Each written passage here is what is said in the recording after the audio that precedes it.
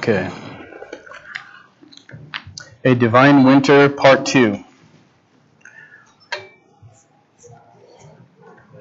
Amen. I think I'm on here. Should be. Warmer here today, Pastor, than last week. Warmer? Yeah. That's right. Right, but I don't know where we put our blankets, but if you're getting cold, I bet we can find one for you. I'm not sure if I'm on. Am I on here? Isaac, can you just double check to make sure this is on here? I think I am. Test. If you'll turn with me in your Bibles to Genesis chapter 8. I appreciate that. Genesis chapter 8. And also, if you want, you can turn into Ecclesiastes chapter 3. Just hold your finger there.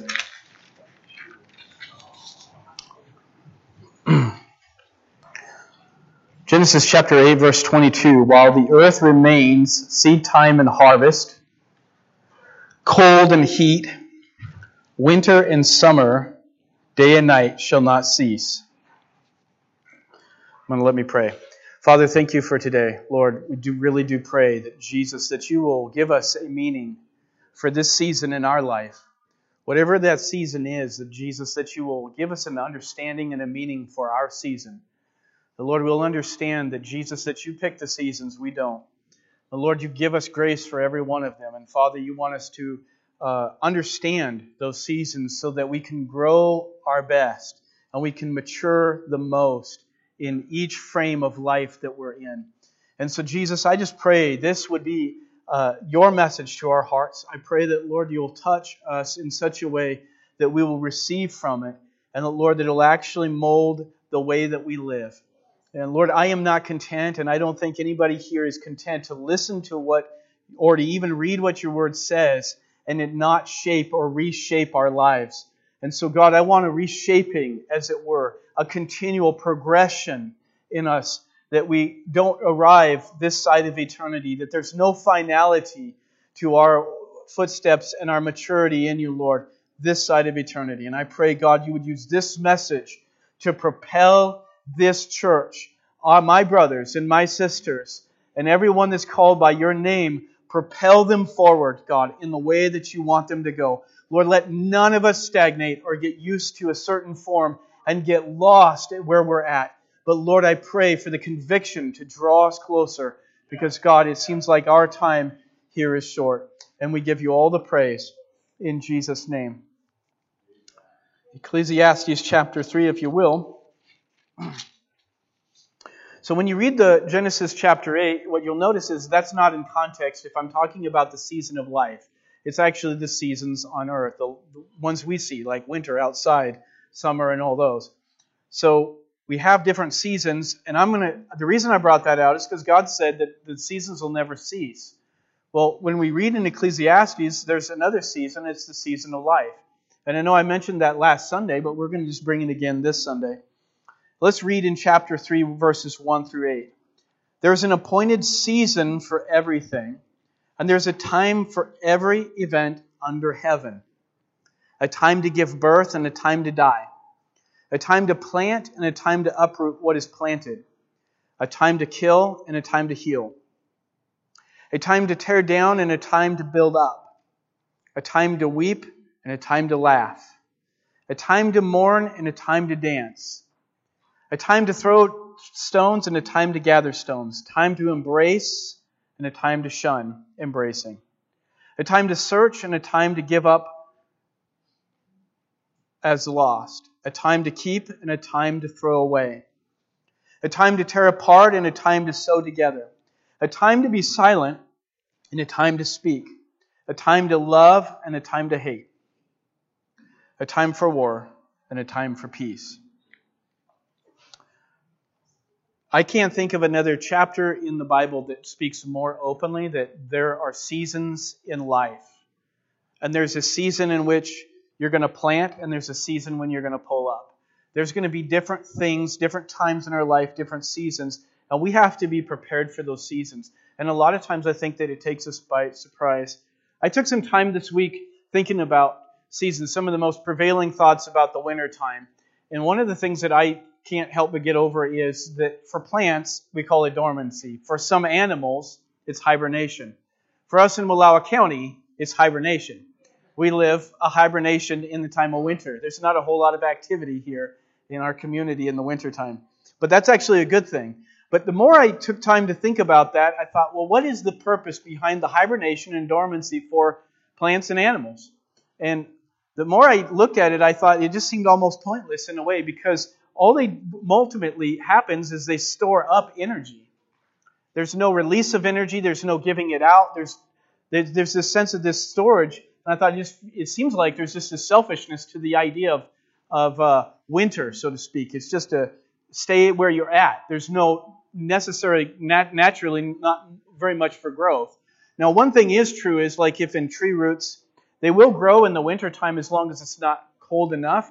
But a lot of people, I was even trying to think, well, I wonder if the tree roots grow more in the winter than they do in the summer, and that's not true. It's not true at all. They do grow, but they just don't grow at the same rate. So really the growth and the production and all of that happens in the summertime and in the springtime. But we have to remember that there's a purpose to winter. And this was one of the things I came to the understanding of, is that winter is not a time of growth. Now, it doesn't mean that we don't grow as Christians, but there's a deeper purpose to winter, our winter season that God has for us. So let's get into that. So let me give you a definition. This is one I wrote down. This isn't a dictionary definition. This is my heart coming out, and I feel like this is God's inspiration for me in the moment. Winter is a change in the cycle of nature. It maintains a part of the overall best and necessary requirement of creation. It supports a multifaceted purpose and a design in God's creation, so much so that the entire system of life and its behavior is radically altered to adapt to its season. A time for the life that brought leaves and fruit to be stored, thus giving a fuller and deeper meaning to God's creative purpose and design. It's interesting that life changes. It molds to the winter season. And it's completely adapted in such a way as that it doesn't respond at all the same way as is in summer. Neither animals, humans, plants, none of it. God designed creation to come to a pause in the wintertime, like a resting moment. Let's look at a few scriptures that go along with that. So my first point here, God designed life for work and rest. God's plan in the design was not to get the maximum production or efficiency out of life. The design God had was not to make sure that everything was continuously producing at its most efficiency. Remember that, because then you'll understand how important it is that God, in Exodus chapter 23, verse 12, He commands rest. 6 days you shall do your work, and on the seventh day you shall rest, that your ox and your donkey may rest, and the son of your female servant and the stranger be refreshed. Isn't that awesome? God didn't just want you to be working and spending your time toiling. He wanted you to be refreshed. And I think there's a very, very important purpose to the idea of a pause in life and nature. The second thought is that God constructed not just us for rest, but our land for rest. God, in Leviticus chapter 25, verses 3 through 4, reads this: 6 years you shall sow your field, and 6 years you shall prune your vineyard, and gather its fruit. But on the seventh year there shall be a Sabbath of solemn rest for the land, a Sabbath to the Lord. You shall neither sow your field nor prune your vineyard. So in God's original design, it was for there to be intervals of rest. Necessary, absolutely necessary intervals of rest. An actual maximum growth would have maximum rest. So the idea is that there's a part of this is that we've got to take those times when God gives us a season of rest or a pause, and we've got to maximize that moment with what God intended. And if we take time to be productive in a time that God's giving us for rest, what really ends up happening is nothing but something counterculture to nature itself.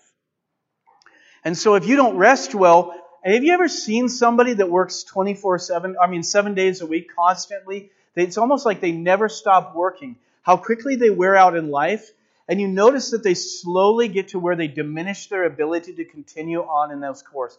Because God intended for us to be the most healthy with rest or with pause. So here's a few points with that. Productivity was to come to a stop at certain intervals. So when we read those scriptures, we see there were certain intervals they were supposed to stop.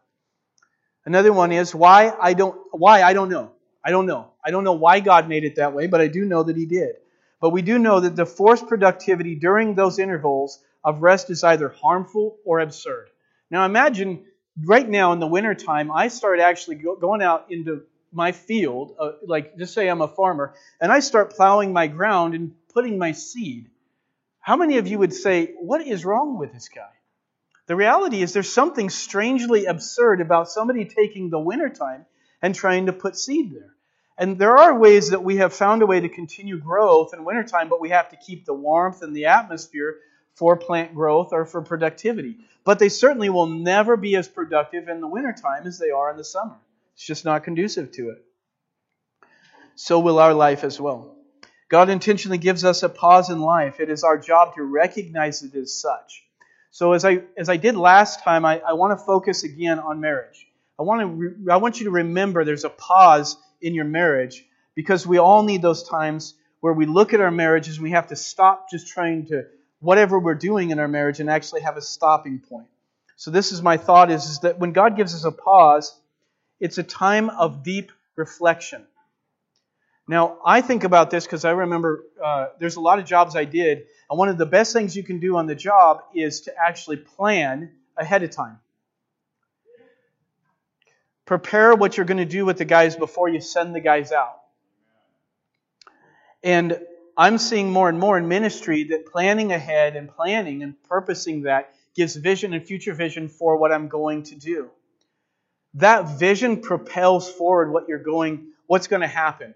If you don't have vision and planning, then all you're doing is you're spontaneously trying to, as life hits you, you're trying to respond to it spontaneously in the moment. You really don't know where you're going or why you're going there. And people have lost their sense of purpose because they're not looking beyond this moment. They're just looking at the moment of life. Well, the problem is it's a lot of action is happening, but no real purposeful action is taking place.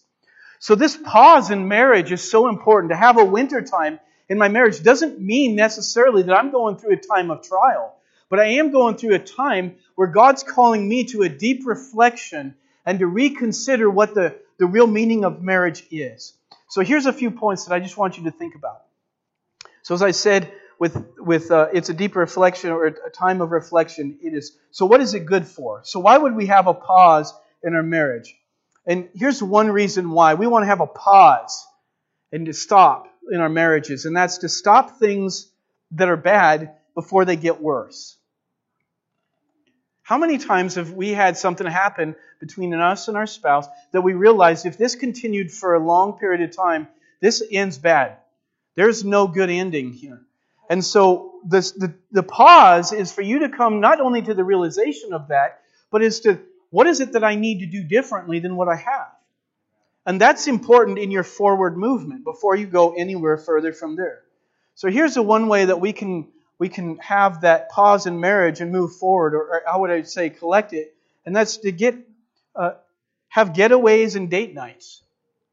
With our wife, and our husband, we need getaways and date nights. How many of you are married and have not had a vacation or a time away or a retreat or anything together for a long period of time? It's time to make that consideration. And what is it that brings you together again? And sometimes we need to rebirth what was one time, that early love that we had. Here's another point here. To encourage vision and future thought for your spouse. You know, when I think of my wife, I want to think of what God wants to do now and in our future. I want God's mind and His heart for the moment and the going forward. And the reason why I say that is because if we let just the norm of the way we feel, and as compassion, as beautiful as that is, as much as I love my wife, I need a download of heaven's vision for my wife and to be able to see more deeply His heart and His thoughts propelling forward. And I think that it's really important for us to not only live together, but as we think about life being purposeful and meaningful, that we're thinking about how much we're looking forward to something that has not yet been. The growth or the development of what God wants to do in, and how powerful it is to be able to pray from a point of vision. So one way I could think of that we could do this is to take time for a spiritual retreat. I remember when I was younger, I was still a teenager, and we had the ABC Mountain Retreat over by Walla Walla.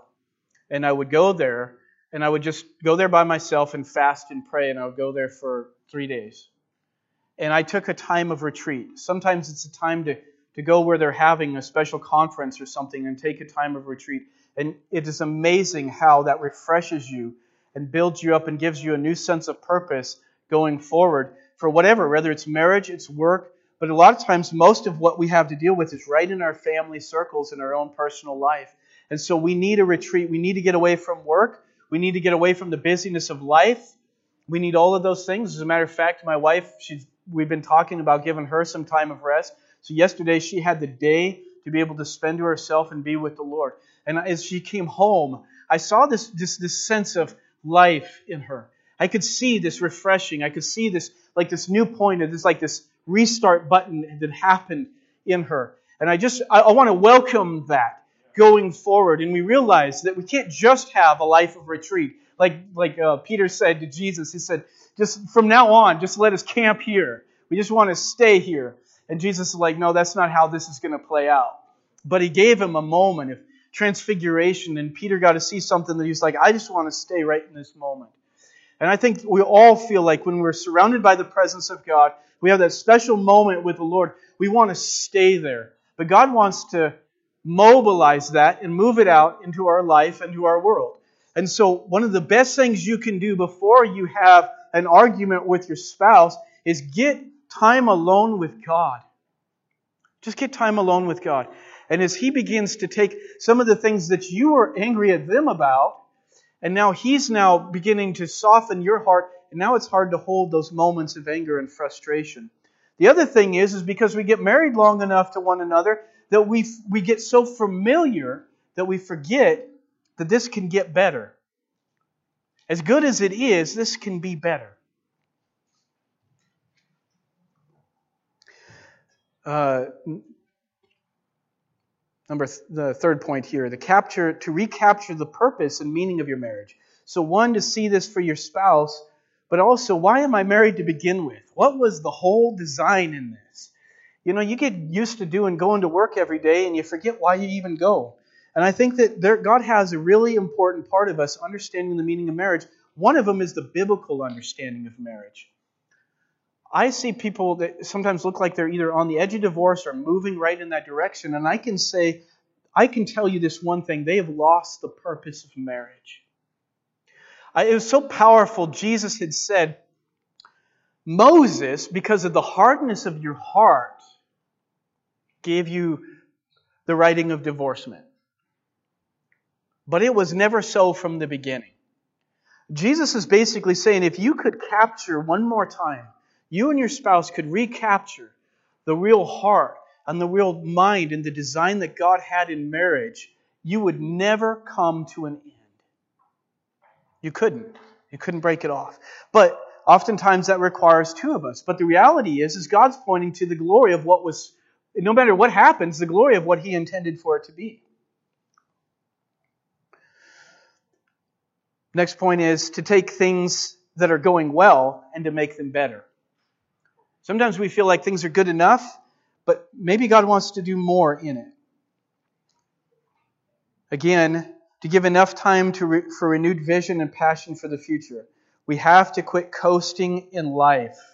Psalm 25, verse 14, the secret of the Lord is with those who fear Him. He will show them His covenant. The secret of the Lord is with those who fear Him. We can't spend life coasting along. I remember one time I was driving home from work and I looked at that gas needle and I was watching it dip down to empty. And when it was sitting on empty and I was driving over into Wallowa, I was thinking, I don't know if I'm going to make it. I don't know if I'm going to make it. And by the time I got there, I remember the boss, he had looked at it and he said, it looked like you were just coming in on fumes. And that's exactly what it felt like to me.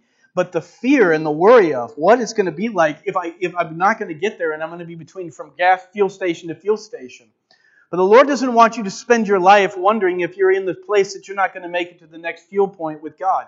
You've got to know that you're walking close enough to Him and spending that time so that the Lord is refreshing you and fueling you for marriage.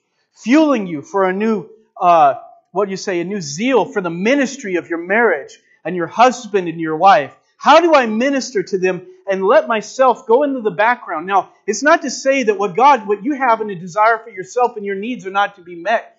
But your heart is so much for the glory of God and so much for the welfare of your spouse that it's not hard to let go of yourself because you're thinking so much in the broad perspective of what He sees.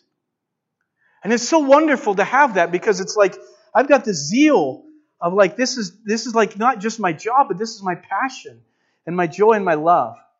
I remember an old man I worked for, Emery Stubblefield, back when I lived in Walla Walla, and he was old. He was old. And that man worked in his old age. But I remember something about him, and he was always looking back. And he would tell you a story about his wife and how she had had a vision. And it was a powerful story. It was a powerful story. And I understood why that one always came up over and over again. But as I watched that man through the threads of his life, and I worked with him day by day and side by side with him, I wondered where the natural grace for everyday life was. I could see the power of the past, but I couldn't see the power of the present. Does that make sense?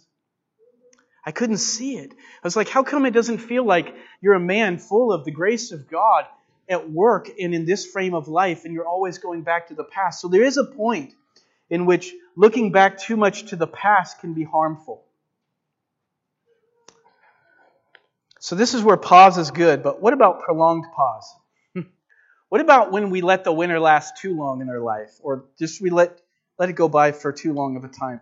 We enjoy the reflection, we enjoy the prayer closet time, we enjoy the season of just seeking the Lord and ministering to Him, and we only let that be the focus, and we let it be a prolonged pause. Well, this is the thought. Whenever God gives a vision and you stay in the pause moment, the vision never comes to pass.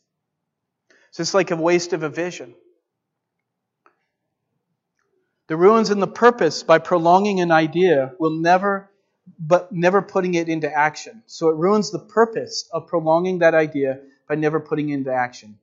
Let's read in Proverbs chapter 13, verse 12.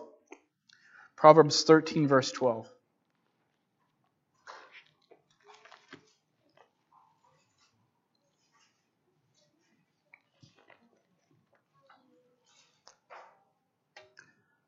It says, hope deferred makes the heart sick, but when the desire comes, it is a tree of life.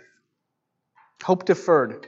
The idea of if we let it pause too long, then the hope that God is giving and birthing in me will now turn to something that becomes a sickness. And the last point of a prolonged pause is it gives us an elevated view of ourselves by just holding high ideals.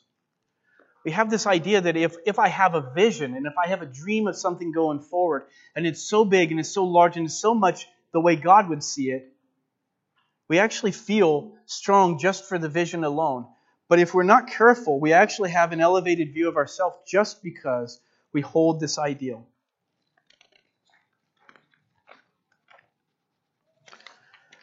Lastly, if there's no pause. So this is the danger of if we don't have a winter or a pause in our life, in our marriage, what can be what can happen as a result of it? Here's one thought, is we will keep trying to make something work that God isn't blessing. You spend your time spinning your wheels, so to speak, in something that God hasn't had you in. And the problem is that if we don't have a time of reflection and a stop and a rest, then we won't consider that if this thing that I'm doing really is something God wants me to be doing. And so we don't have that interval to make us reflect on where we're at in the moment. And so sometimes we're literally depressed, frustrated, and tired of what we're doing. And maybe that's because it's not God's will. Maybe that's because that's what God wanted you to do in the time, but He doesn't want you doing right now. So then to go along with that, by having no pause, we'll also be prone to quit working at something or doing what God has put His blessing on. There's this thing that happens to us. The discernment dies when we don't have pause. When we don't have a time to reflect and listen to the Lord and gather from His mind, the ability to understand and discern the will of God going forward dies. In Galatians chapter 6, verse 9, he says, "And let us not be weary in well-doing, for in due season we will reap if we faint not." The idea is we stay the course in what God does want us in. There's times when it can get difficult, grueling, and hard, but you know that it's the will of God. And the propellant going forward is that the Lord is lifting you up as you spend ample time with Him. This isn't just a prayer time, so to speak. This isn't just a daily reflection of the Lord. This is a time in life, a season in life, where you know that God is just calling you to spend some special time with Him for a longer period of time. Days, weeks, months, who knows. But it just means that this is a season in life. Here's another point here. Failure to improve. So if we have no pause, we have a failure to improve because we do not reflect. That's true. That is as true as it ever gets. If I don't take time to think about where things are at in the moment, and we've had some very heartfelt and wonderful conversations between my wife and I about life and where we are now. We've had so many firsts this last year. It's incredible. I don't even know how to get my head wrapped around them. But what I've realized in a lot of the firsts is this totally reoriented our life in ways that we're not exactly sure how to go forward. We feel like in every different direction, strings are pulling us. And there's things we have to say no to and things we have to say yes to. But one thing we have to be careful for is that we're still embracing one another during these times. There's times in this ministry where we realize she's over here ministering to somebody and I'm over here ministering to somebody. And by the time it's all done, we came together to go to bed at night. But we forgot that there was more purpose to our life and to our love for one another than just getting lost in all the things going on. And so what I realized is that if I don't stop and reflect, and after one of those conversations, it hit me, I need to make sure to put time for my wife in my normal everyday schedule. I need to make sure that she's a part of that. And I need to find ways to listen to what she says and the desires of her heart and find ways to adapt to that even when I feel like I'm busy. But knowing and realizing that this is the reason why I'm coming to that point is because there's reflection. And I felt God speak to me in this one way. I felt the Lord say, if you don't learn how to improve your time, you will never honor hers. I really felt the Lord in the time of reflection, opened up my thoughts. I was like, that's so true. I know I'm not going to get there to where I'm going to be able to honor her time. And it's going to be the difference of her time, my time, rather than it is God's time and His purpose for our relationship together. And lastly, when there is no pause, we lose the purpose in the heart for what God originally generated the desire for.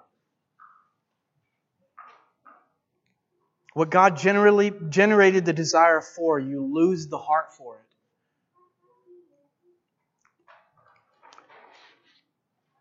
You know, my wife looks different to me after 18 years of marriage than she did when we first got married. There are things that we know about one another that we didn't know before. There are ways that we can easily grieve one another that we wouldn't have known before. But there are also ways that we have realized that we have become more mature and more committed toward one another than we ever were when we first started out.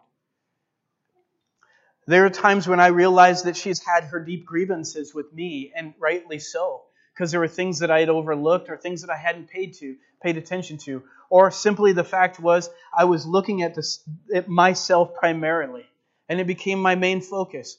I noticed this, that when I'm stressed and I have a lot going on, I have the tendency, like probably the rest of you, is to stop remembering that I've got somebody so special in my life. Somebody so important. Sometimes some of you have been ministered to her in so many powerful ways, and that I've lost her ministry because I lost the focus of how important she was in those moments. So God calls me to a pause because He knows that that marriage isn't going to be its fullest. It wasn't going to be as He designed it for it to be if I don't take a pause, if I don't have a moment of time.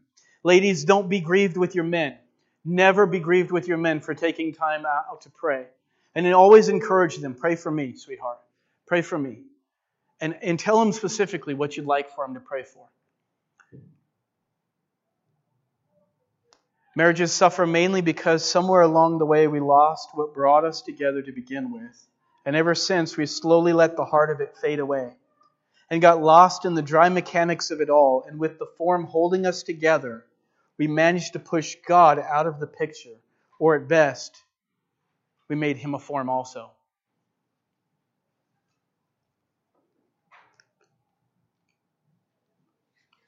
I love it when I can hear a couple say, I've had 30 years of marriage, 40 years of marriage, and it feels better now. I love my spouse more now than I ever have. It's greater than it ever was.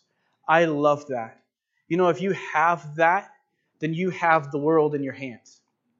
Because I'll tell you this. I'll tell you, I could minister to 1,000 souls and I could have hundreds of them come to the altars and coming to Jesus and surrendering to the Lord. But there is nothing that would crush my heart more than to watch my marriage fail behind that. Nothing more difficult.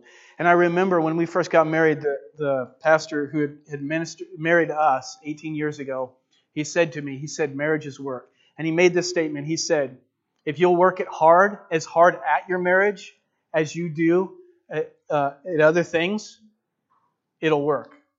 But he reminded me that marriage is work. And we have to remember it is work.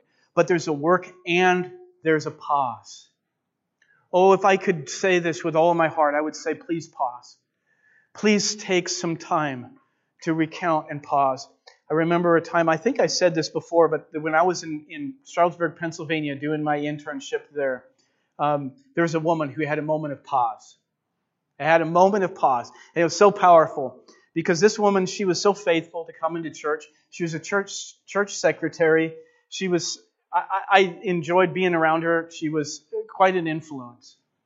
And I remember she had also had a husband that never came to church. And I think her marriage was working and it was fine. There was no problems ultimately. But what I didn't realize then, but I realized afterwards, was that she was just kind of coasting through on her marriage. And something that was a purpose of her husband had been kind of lost in all of that. And so I had just shared with something that God had revealed to me, and it was simply that Jesus had said when He came to Lazarus' tomb, He said to the people there, He said, I am the resurrection and the life. But He told them, you roll away the stone. That was going to be on their effort. Now, Jesus could have, by His own power, I'm sure, moved it, but that's not what He called for. He said, you remove away the stone. And I shared that with her, and I said, what I see that is there's a stone of unbelief oftentimes over the tomb of somebody that we love. And in order to see God's resurrection life in them, we have to roll away the unbelief in our own life. And she looked at me, and you could see the light go off. It hit her.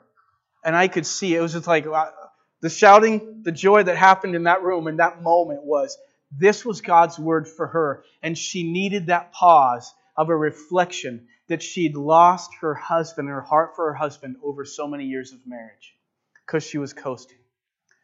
And you know, I think that we all need that. No matter how difficult your marriage, no matter how hard your relationship is, oh, get God's heart.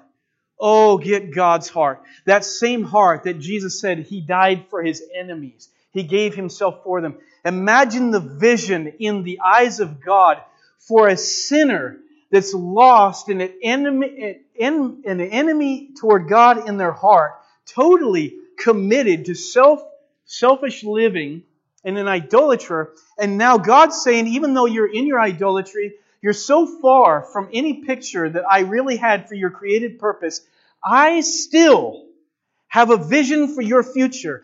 I've had so much of a vision that I sent my only Son, And He died for you that I would resurrect you and give you brand new life. And that life would alter everything about you.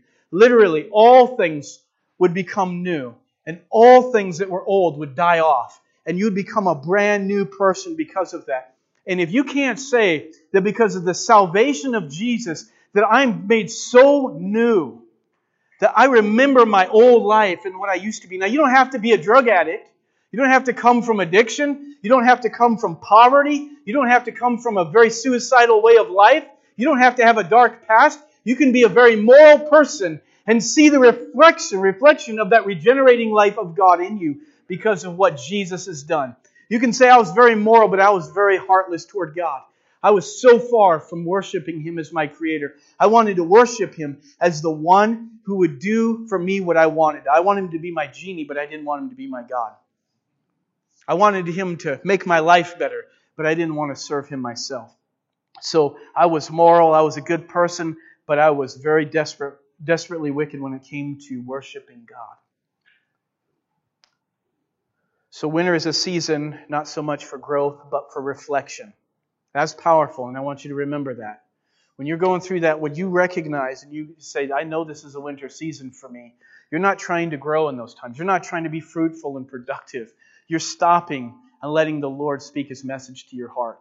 You know, you read the story of Elijah, and Elijah, when that moment came into his life, he was complaining to God that he was the only prophet left in Israel. And God said to Elijah, He said, actually, there's 7,000 men that haven't bowed the knee to Baal.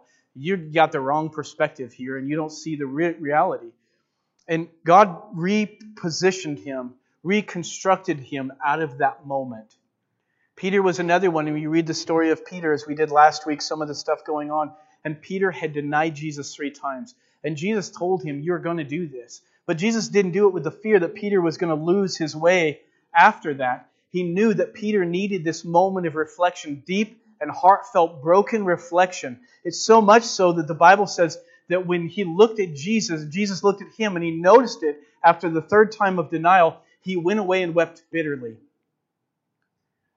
Wouldn't we all? But that moment of reflection finally brought Peter to his point of Pentecost. Peter needed this moment. And if he didn't meet God in this moment, I don't think the next one would have come. Your blessing lies behind your pause. Your blessing lies behind your pause. Will you take that time with God? For those who do not take regular intervals of time of prayer, I want to say this as an exhortation to you. I want to tell you, take that time with God. Make sure you have that moment of pause. Because that moment of pause prepares you for the rest of what you're doing. And if you don't take that time, you may find yourself coasting through life, but you'll never find the power of God's grace molding you in that moment of life. You need God at work behind the scenes of everything you do. And it's powerful when you feel the weight of God's presence and His providence pushing you along in life, as if there is nothing that can deter you from what you need the most. And it's great to have God working in those ways. And what you'll find is, you'll find it in a sense, you're like, I know that I'm using my natural gift and talent here, but I also know that God is doing something way bigger than my natural gift and talent. Way bigger than my natural gift. And you begin to feel that and you sense the personal work. And we call it a personal relationship for that reason. Because if you're not sensing the grace of God molding you into all you're doing, reshaping the way that you are in your family, the way you are at work, the way you are with your spouse, re-putting a new love and a new vision for them in your heart, you'll find yourself struggling in areas where God wants to lift you up. God wants to just pick you up beyond that point. There's some of us who've lost the vision for our own life, and you need the challenge of God wants to minister through you in a very special way. Don't lose that. Don't lose that. But if we don't take this pause, then we're going to miss it. We're going to miss it for sure. So I'm going to say this one more time, that the definition of the winter that I had given you earlier. Winter is a change in the cycle of nature. It maintains a part of the overall best. Now think of this in the spiritual sense in your marriages. For the necessary requirement of creation. It's a necessary requirement. God made it necessary. It supports a multifaceted purpose and design in God's creation. So much so that the entire system of life and its behavior is radically altered to adapt to its season. A time for the life that once brought leaves and fruit is now to be stored, thus giving a fuller and deeper meaning to God's creative purpose and design. So what I want to invite you to do here at this end of the sermon, I want to have a different altar call. My altar call is this. A lot of times I'm asking you if there's and I'm saying that to all of you, there's some point you're like, I feel convicted and I need to spend some time with the Lord. I want to make this altar open for you. But I also want to open the altar for those of you you want God's vision. Lord, I want vision for my family, for my husband, for my children, for my family, for my church. And I don't want to lose it, and I want to take this moment as a pause. I want this to be an altar of vision for you. I want you to take time and let God spread His vision in the altar. And if there's too many people here as a result of that, that's all right. Just stand behind them. Just come forward as God ministers to you. But don't let this time pass. Sometimes we don't feel like God wants to say something or do something in the moment. But you do sense this. You sense, I want God to do something in this moment. That's why you come. You don't come because you're necessarily feeling it. You come because you sense it's your desire pulling you toward God. That desire pulling you toward God is what I'm inviting this morning. So if I could have the worship team come up.